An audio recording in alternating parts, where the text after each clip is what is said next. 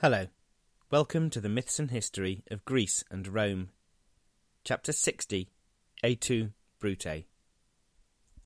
In 48 BC, Gaius Julius Caesar was the most powerful man in the Roman world. Pompey was defeated, and Caesar was in Egypt. While there, he intervened in a dispute about the monarchy.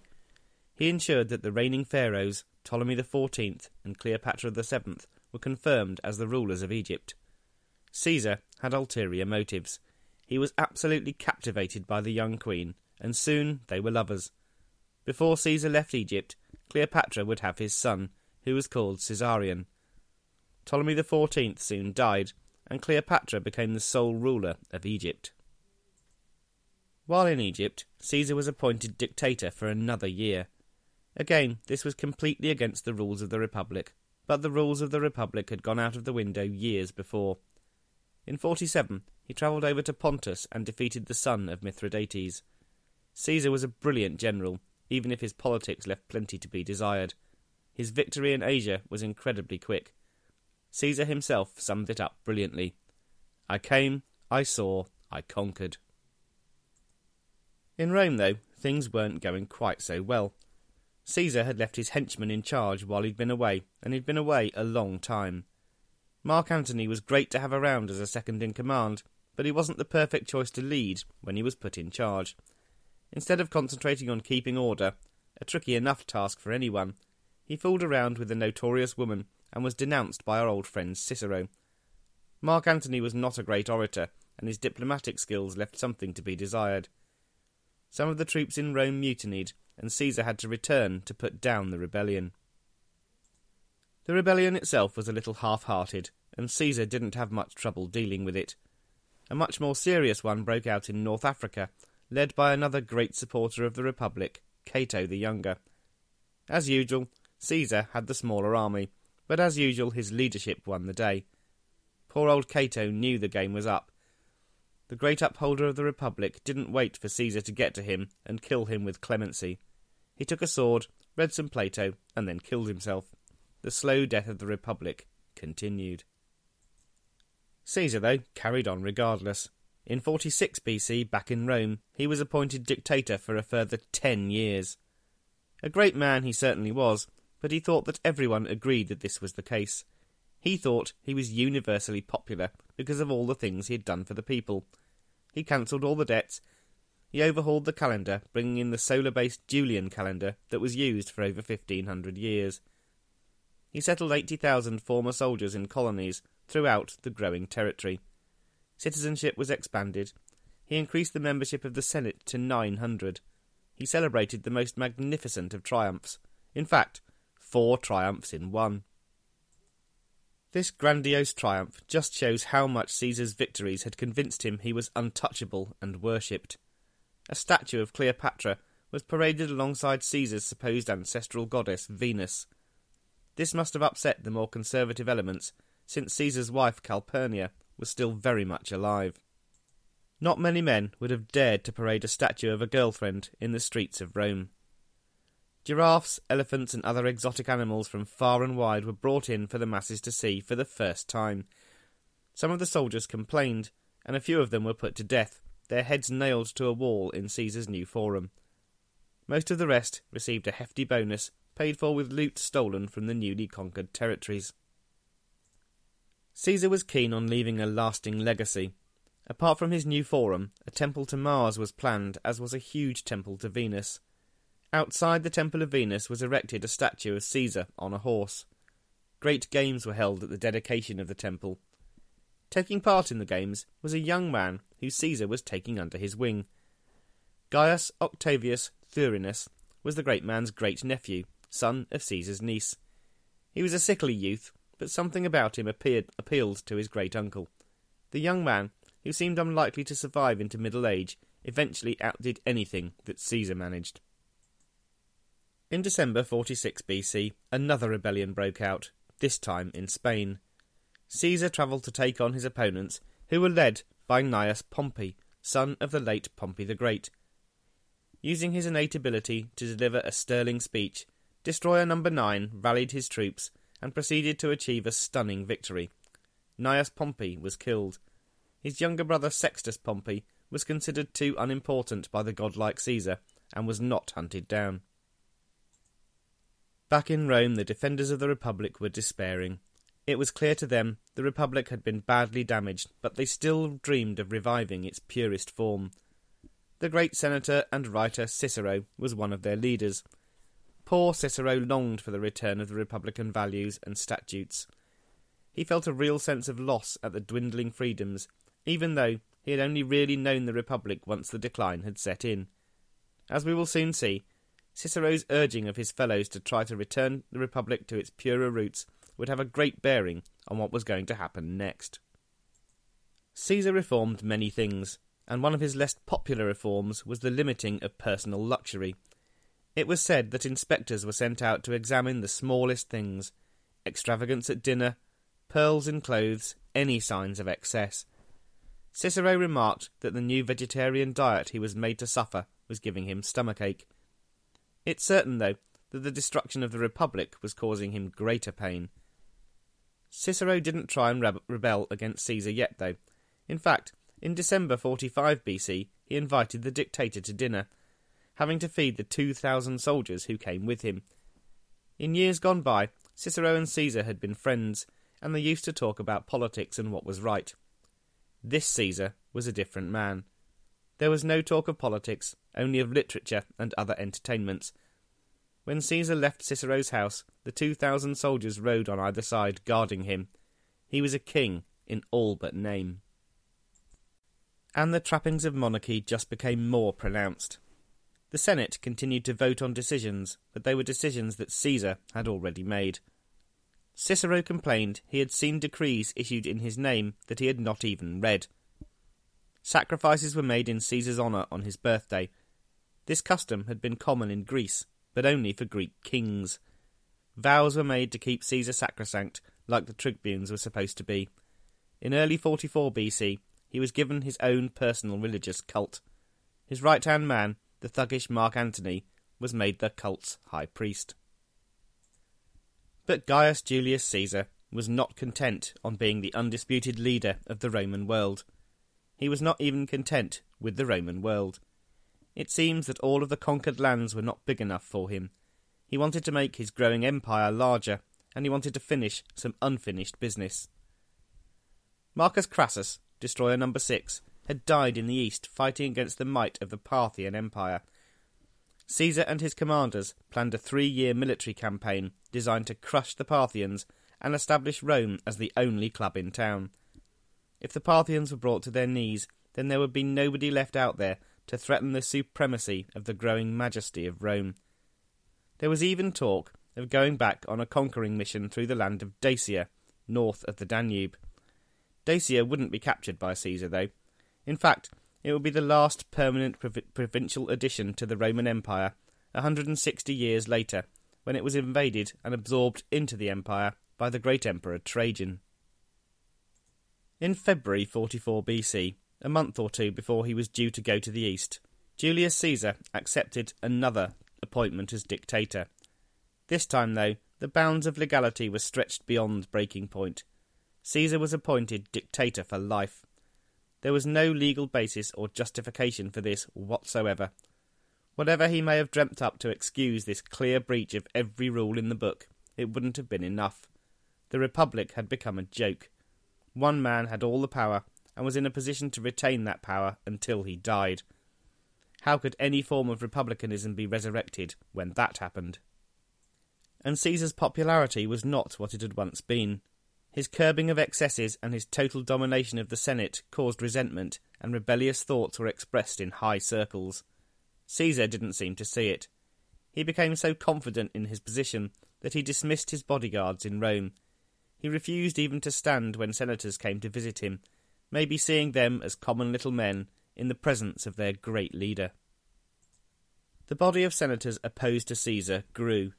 Cicero began to hint in letters and out loud that Caesar was becoming a tyrant. Others had the same thought, and still more listened and became persuaded.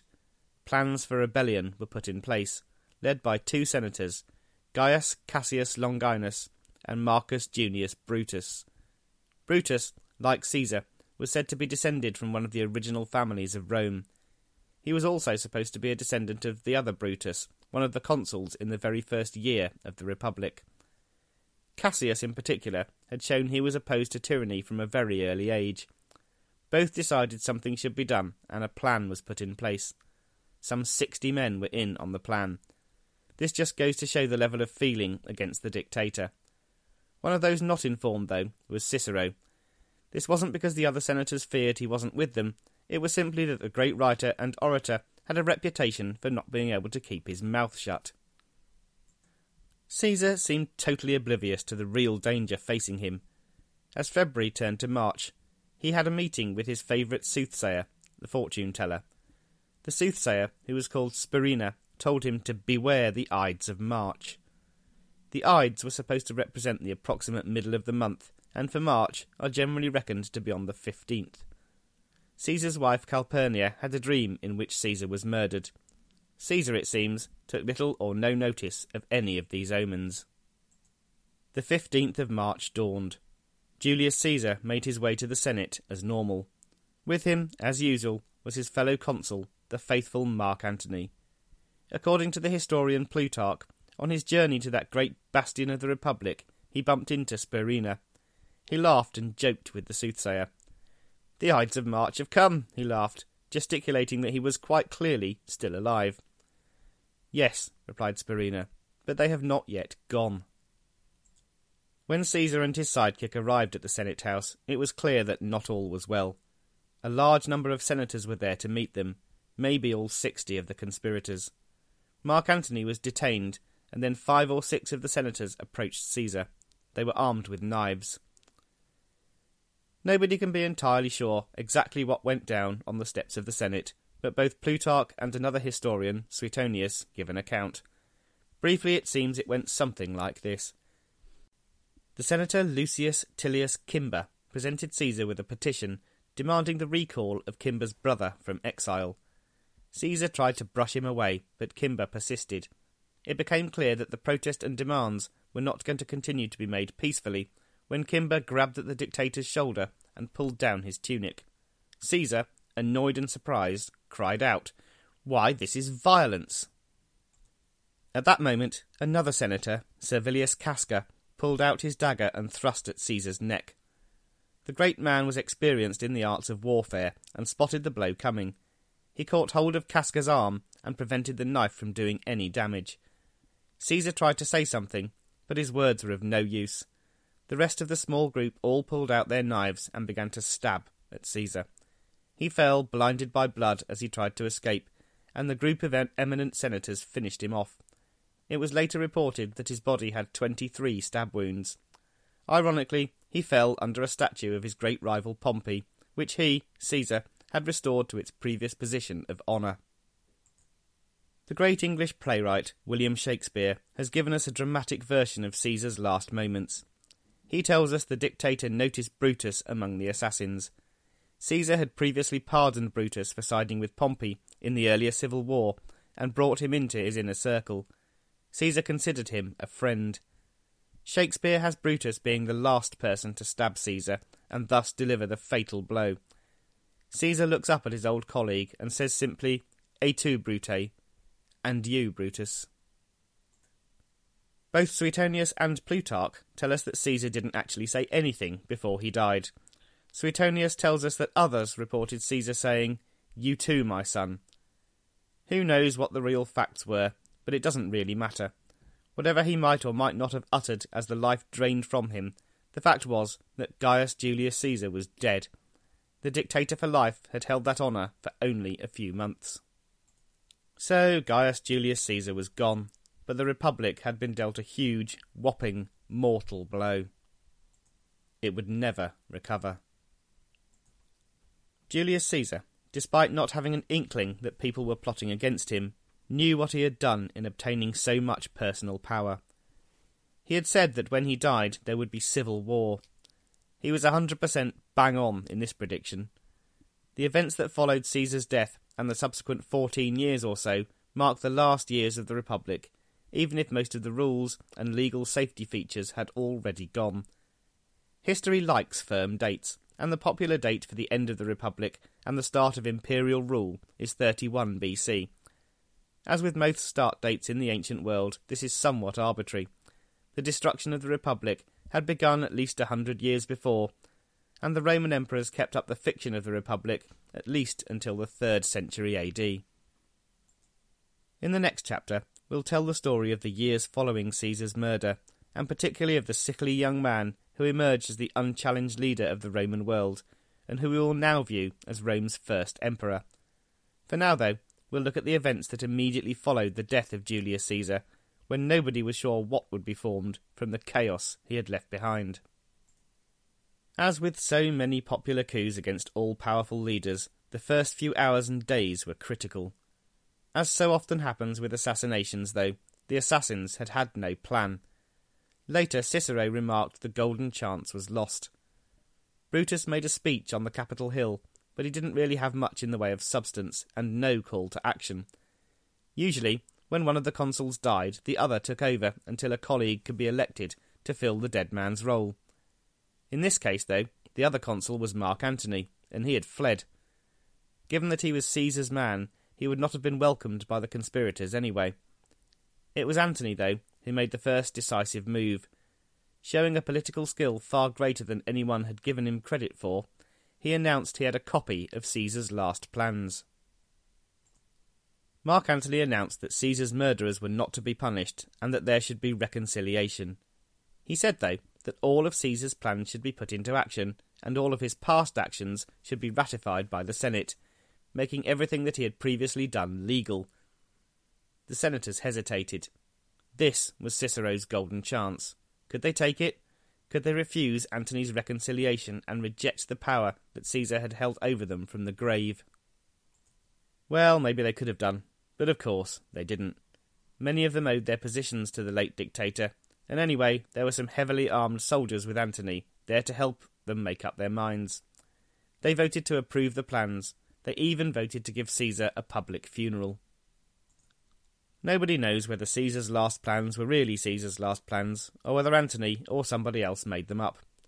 Cicero commented there were things in the plans that even Caesar would never have allowed, implying Mark Antony had forged, or at least doctored them. He wondered what would have happened if Antony had been killed too, as he had wanted. Looking back with hindsight, it seems obvious that Caesar's right-hand man and contrived fellow consul should also be done away with. On the 20th of March, Mark Antony opened Caesar's will. The late dictator had left a sum of money to every citizen in Rome, and he left his gardens to the public. Most importantly, in the long run, he posthumously adopted his great-nephew. Gaius Thurinus Octavius became Gaius Julius Caesar Octavianus, and was named as Caesar's heir. At the funeral, Antony gave a rousing speech about Caesar's greatness. He held up a piece of his master's blood-stained toga, sung a lament, and wept. Actors, placed strategically in the crowd, began laments of their own, and the rest of the crowd joined in. This was not what happened in a properly functioning republic. This was a funeral of a king, in all but name. Mark Antony didn't have everything his own way. He was consul, so had legitimate power, but the legitimacy of all power in Rome was now suspect. A man called Amatius, who had been an opponent of Caesar, reappeared and caused some trouble. He didn't last long, but it's a demonstration of the way things were going, that his popularity appears to have been based on the fact he was rumoured to be the grandson of Gaius Marius. He was put to death before he could cause any real trouble. Brutus and Cassius both left Rome, despite the amnesty for the killers of Caesar. They were out of the way for the moment, so they were no direct threat to Mark Antony. The greatest threat to his power would come from the sickly young man we mentioned earlier. Far more skilful politically and cunning beyond his years, the 18-year-old Octavian would make his own bid for power. He was Caesar's heir, and he was fiercely ambitious. These qualities would make him a formidable opponent and a very dangerous friend. In the next chapter, we will find out just how dangerous a friend Octavian could become. If you're enjoying this podcast, then head on over to www.historypodcasters.com. There you will find the History Collage podcast, where a group of history podcasters, like me, present short sections on a theme. The current episode's theme is It Seemed Like a Good Idea at the Time. It's great fun, so do pop over and do have a listen. If you do, great, and if not, I'll speak to you next time.